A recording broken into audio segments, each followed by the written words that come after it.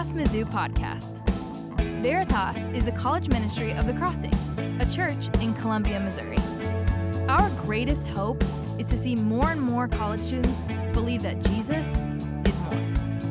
To get connected, check out our weekly meeting on Tuesday nights at 8 p.m. on Mizzou's campus. For specific details about where we meet, how to join a small group, or more information about Veritas, visit us online at veritasmizzou.com. To stay in the loop with what we're up to, follow Veritas Mizzou on Facebook and Instagram. We hope you're encouraged by this message. Well, hey guys, my name's Jensen. If we haven't met, I'm really glad that you guys are here tonight. And I honestly just want to get tonight started with a question. And it's pretty similar to the question on the screen, but what comes to your mind when you hear the word waste? Maybe it's toxic waste. Maybe you think about how much time you waste. Maybe you're really into sustainability, so you think about zero waste. I know for me, I tend to think about wasting money. And I was looking at a couple of articles the other day, and I ran across one titled 15 Unbelievable Things Celebrities Wasted Money On. And of course, I was immediately intrigued because when I waste money, I go to Chick-fil-A one too many times a week, or I buy yet another candle at Target that I definitely don't need. But celebrities wasting money, that's like the big leagues. So clearly, I read the article and it did not disappoint. And I just want to share a few that I really loved. So Kim and Kanye, of course, they're on this list. It's Kim and Kanye. They actually, I found out as I was reading the article, have their own list of 15 things that they've wasted money on. But I just want to share my favorite one. So when you get married, it's kind of normal tradition to give your future spouse a wedding gift. And so Kanye, he's about to marry Kim, and he's racking his brain, and he comes up with this. He buys the right to franchise 10 Burger Kings in Europe. Very romantic, right? Like, mediocre fast food, here you go, hun. It's estimated to have cost him millions of dollars, right?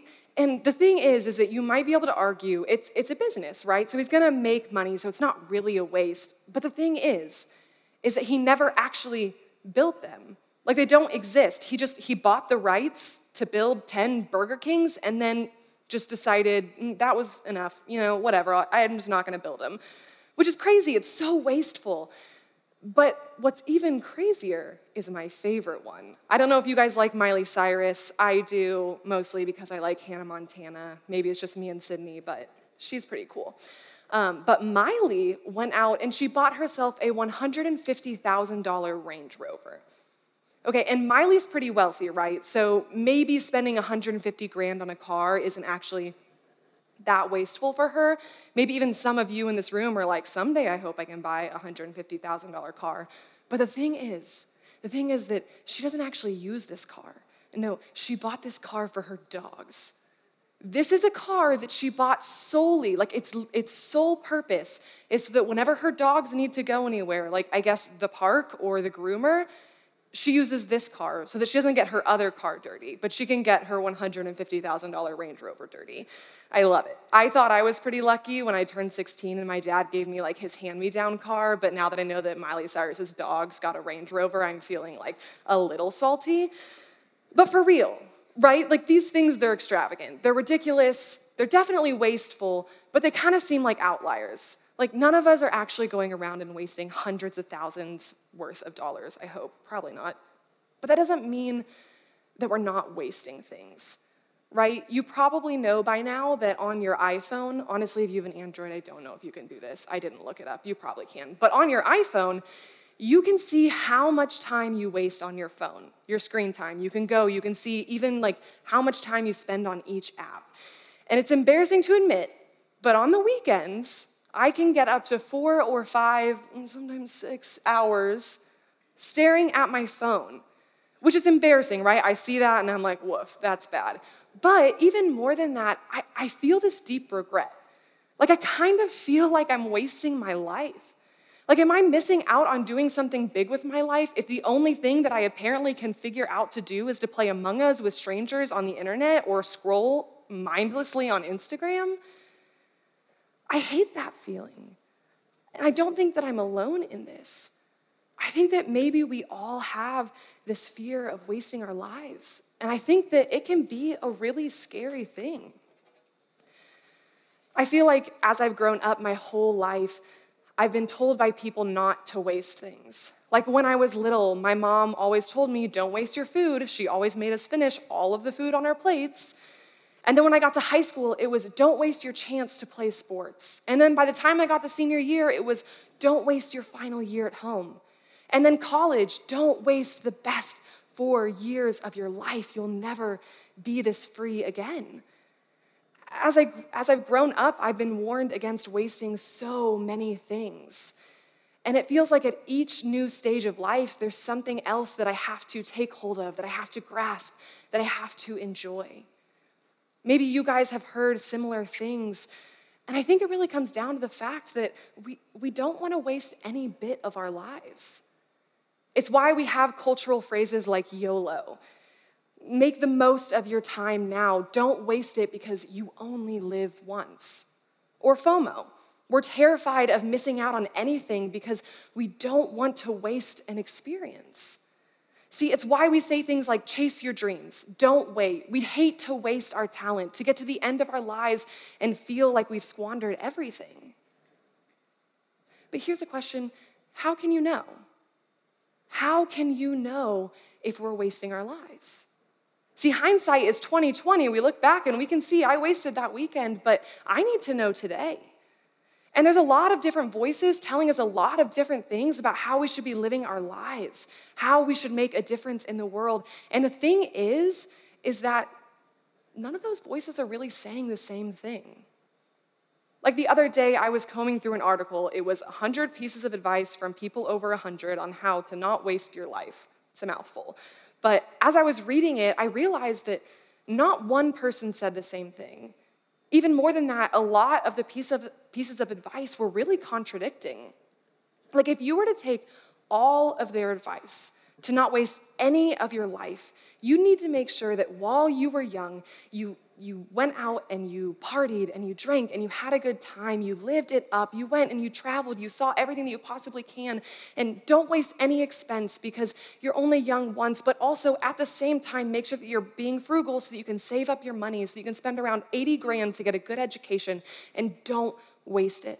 So make sure that you spend all your spare time studying so that one day you can graduate and get a job that you love, so you can make a difference in the world, so you never want to retire. And while you're studying and also simultaneously living it up in college, you also need to make sure that you have time to find the perfect spouse so that you can settle down, get married young, have kids, so that you can spend as much of your life as possible with your family because your family is really all that matters in life. Fall in love, get married, invest in your family, but make sure to not waste your youth by being too responsible. See, all these different voices, they're saying so many different things, and their advice, it just ends up not being helpful because it seems like no matter what we do, we're gonna miss out on something. If I study and work hard, I'm probably not living it up in college. And we get to this place where it feels like we're always gonna be missing out on something. We're always gonna be wasting something. And that's a problem, isn't it? Should I take the internship that pays well and that's practical, or do I take the dream one, the one I've always wanted? When I graduate, do I move home to be closer to family, or do I stay here in Columbia to invest in the friendships and the community that I've built? Do I date the guy, or do I stay single and enjoy my friendships?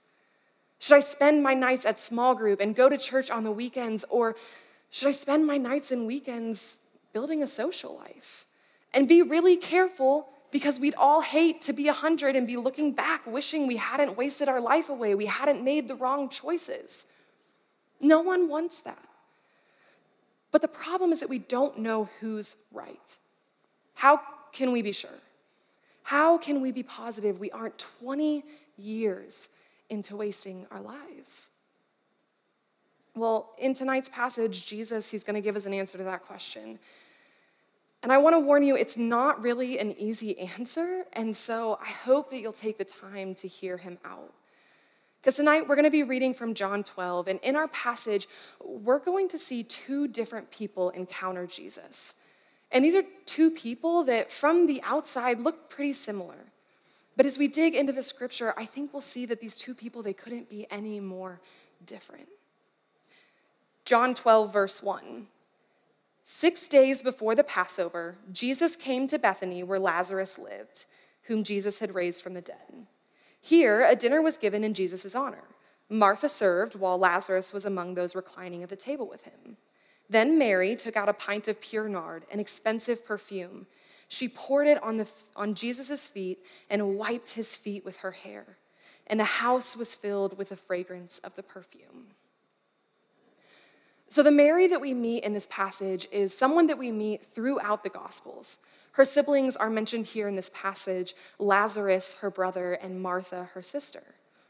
And what I want us to know about Mary before we really dig in is that when we see Mary in the Gospels, we find her again and again sitting at the feet of Jesus. See, the first time that we meet Mary, she's praised by Jesus for sitting at his feet because she's learning alongside the disciples, which was something that women in her culture were not often permitted to do. Then later, just a few chapters before ours, we see Mary running to Jesus, falling down at his feet and mourning the loss of her brother Lazarus. Kyle talked about this last week, but Jesus is so moved by Mary's weeping, by her sadness over her brother, that he also weeps with her. And then he raises him back from the dead. And so it should be no surprise to us that in our passage tonight, we see Mary yet again at the feet of Jesus. This time, though, rather than learning from him or taking comfort from him, she's pouring something out of great value at the feet of Jesus. Verse 3 tells us that Mary has a pint of pure nard. And maybe you don't know what that is. I didn't know what it was. But John tells us it's a rare and expensive perfume. It's something that would have cost an entire year's worth of wages. And we don't know how Mary got it, but we do know that this is something in her culture that would have been incredibly rare to have. It would have been incredibly valuable.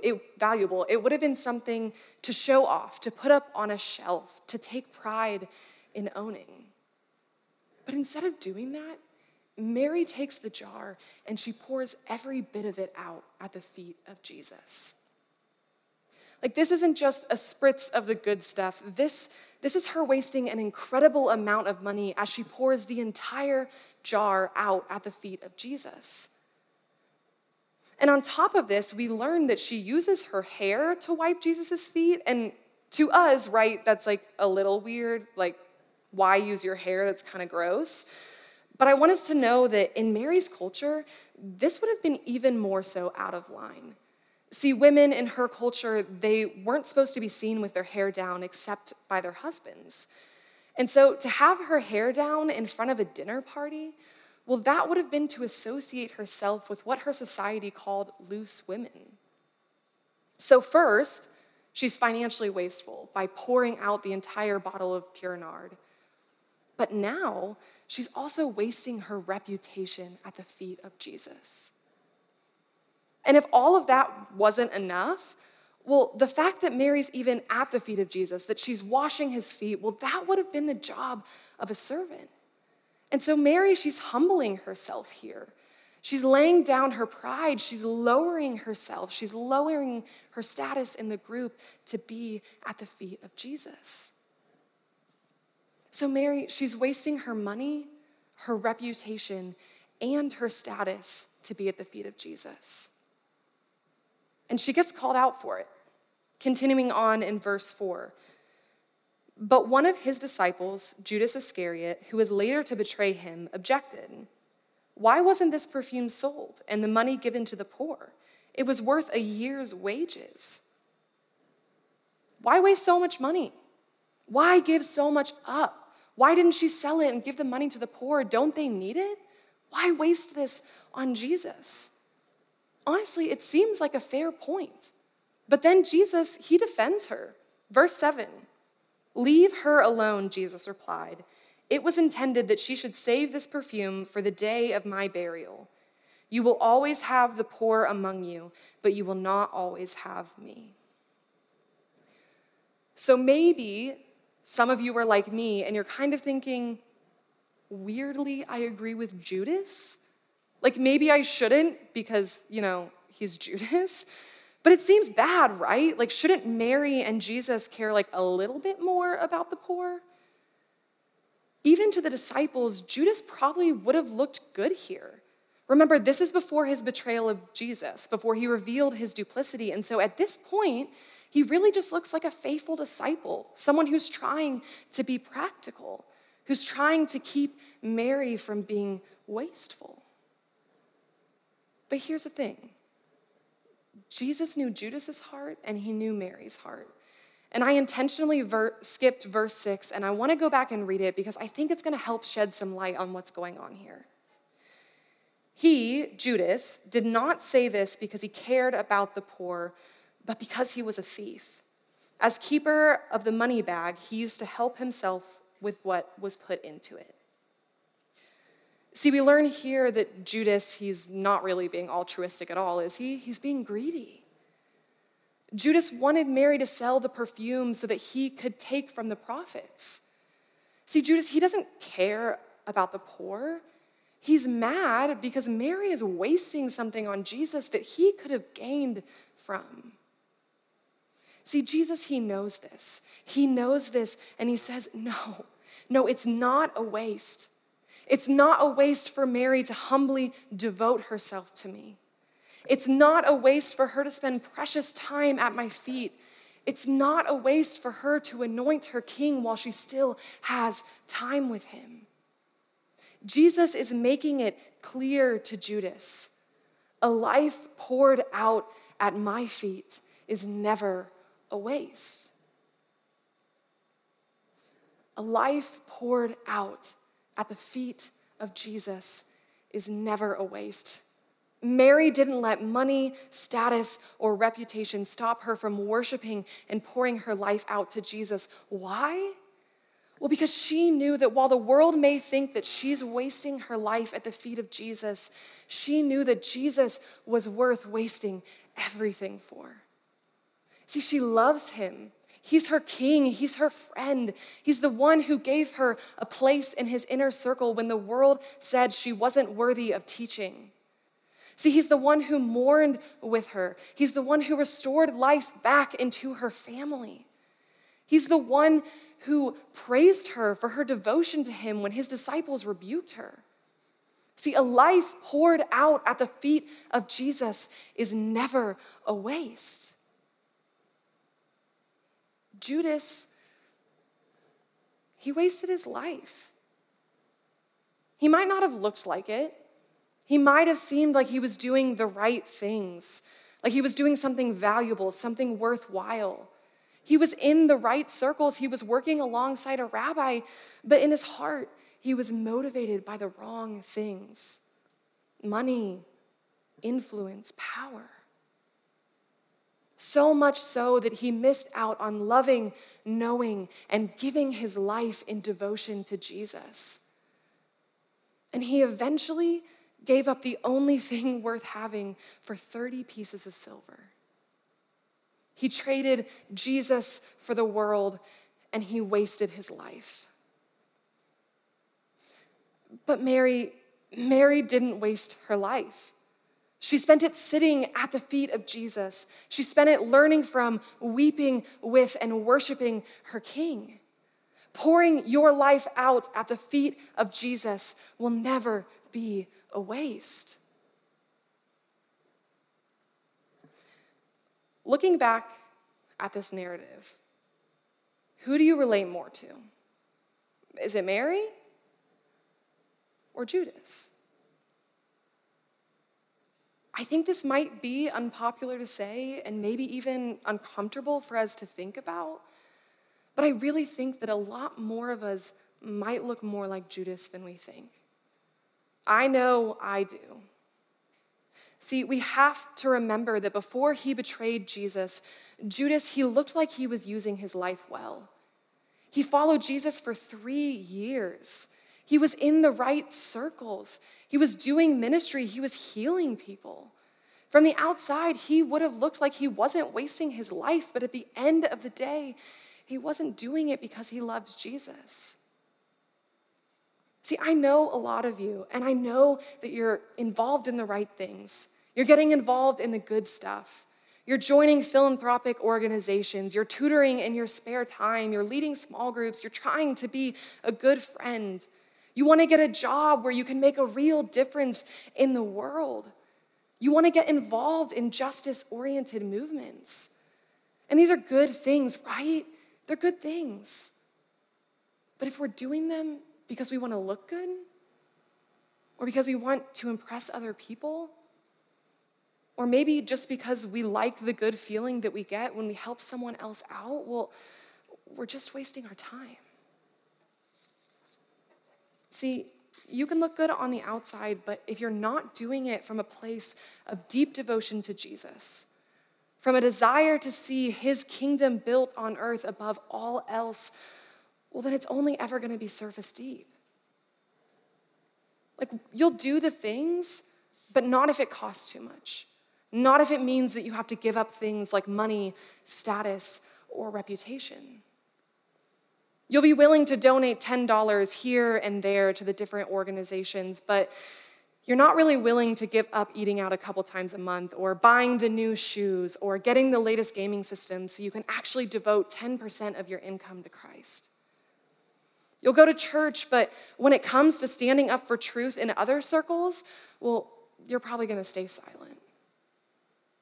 And you'll post on social media about injustices that you see in the world, but when you start to notice it in your own heart, when you start to notice it in the heart of your friends and your family, well, you might tend to shy away from hard conversations.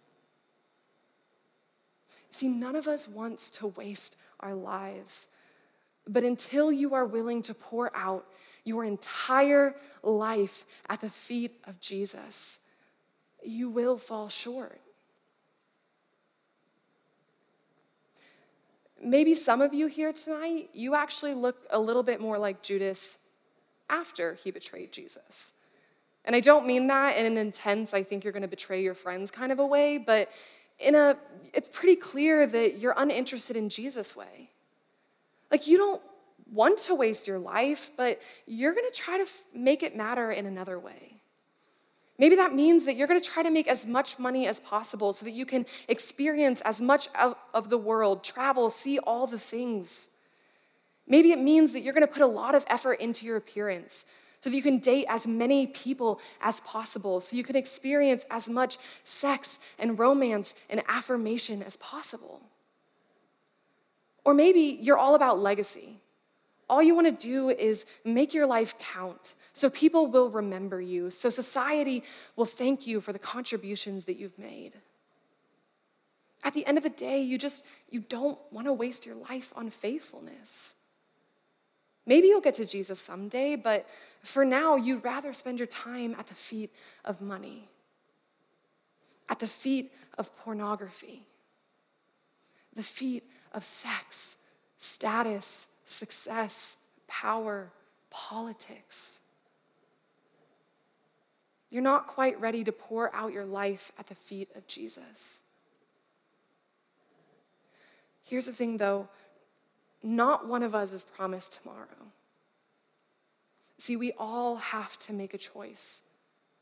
Every single one of us in this room, we have to answer the question, am I wasting my life? See, because money, we can't take it with us when we die. Sex and romance, that's only going to be available to you as long as you're seen as attractive to the world. And pornography, it's nice while it lasts, but the second you turn it off, it leaves you feeling dissatisfied, always wanting and needing more. And a legacy, it's fine, but honestly, you're gonna have to do something earth-shattering for more than just your great-great-grandkids to maybe remember your first name. See, a life poured out at the feet of Jesus knowing him and loving him is the only way to know we aren't wasting our lives. Because Jesus is God. He created you. He made a way for you to live your life that's good. A way that makes a difference in the lives of others, not so that you can feel better about yourself, but so that you can participate in bringing restoration to a broken world alongside your King whom you love. See, living life that way, it's not easy. It's risky, but it's the only way to satisfy our longing for meaning. The only way to bring real joy into our lives. The only way that allows us to experience real rest. Jesus is giving us the answer. A life spent at my feet is never a waste. How can we know? How can we know that we aren't wasting our lives?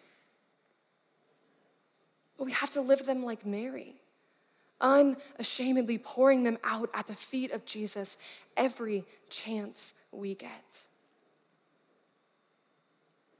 John Paton, he was a missionary in the late 1800s, and he chose to spend his life ministering to cannibals. And when he made this decision and he started telling friends and family, well, people in his church, they started to object a little bit. They were concerned. One guy in particular said, very factual, "You'll be eaten by cannibals," which is a fair point. But listen to how he responds to them. Listen to what he says. "My dear sir, you're getting up in years and soon will be laid in the grave and eaten by worms. If I can but live and die honoring the Lord Jesus, it doesn't matter to me whether I'm eaten by cannibals or by worms. And on resurrection day, my body will arise as fair as yours." See, even when the people around him thought he was throwing his life away, John Paton had confidence that he was not wasting his life.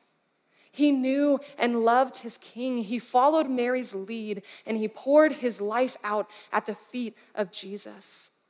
John knew Jesus was worth wasting everything for. Because a life poured out at the feet of Jesus is never really a waste. Do we believe that tonight? Do we believe that it's worth sacrificing everything? Are we willing to waste what the world might call valuable? To pour out our entire lives at the feet of Jesus? Do we want to be at the feet of Jesus more than anywhere else? Guys, I think it's going to come down to whether or not we're a group of people who see Jesus like John Paton saw him, who know Jesus like Mary knew him. But in order to do that, we have to spend time with him, to abide with him like Justin talked about a few weeks ago. Jesus has to be the one we learn from, the one we weep with, the one we run to in times of mourning, the one we show our deepest devotion and loyalty to. He has to be the one that we're willing to waste everything for. See, when we spend time with Jesus, we begin to see that Jesus, he's our good shepherd, our living water, our light in the darkness, our King and our friend. When we recognize that the King of the universe wants to teach you to weep with you, when we recognize that Jesus is the most valuable thing in the world, well, guys, there's no doubt in my mind that not a single life in this room will ever be wasted. Are we going to be a people that follow Mary's lead? Because a life poured out at the feet of Jesus is never wasted. Amen. Thanks for listening to the Veritas Mizzou podcast.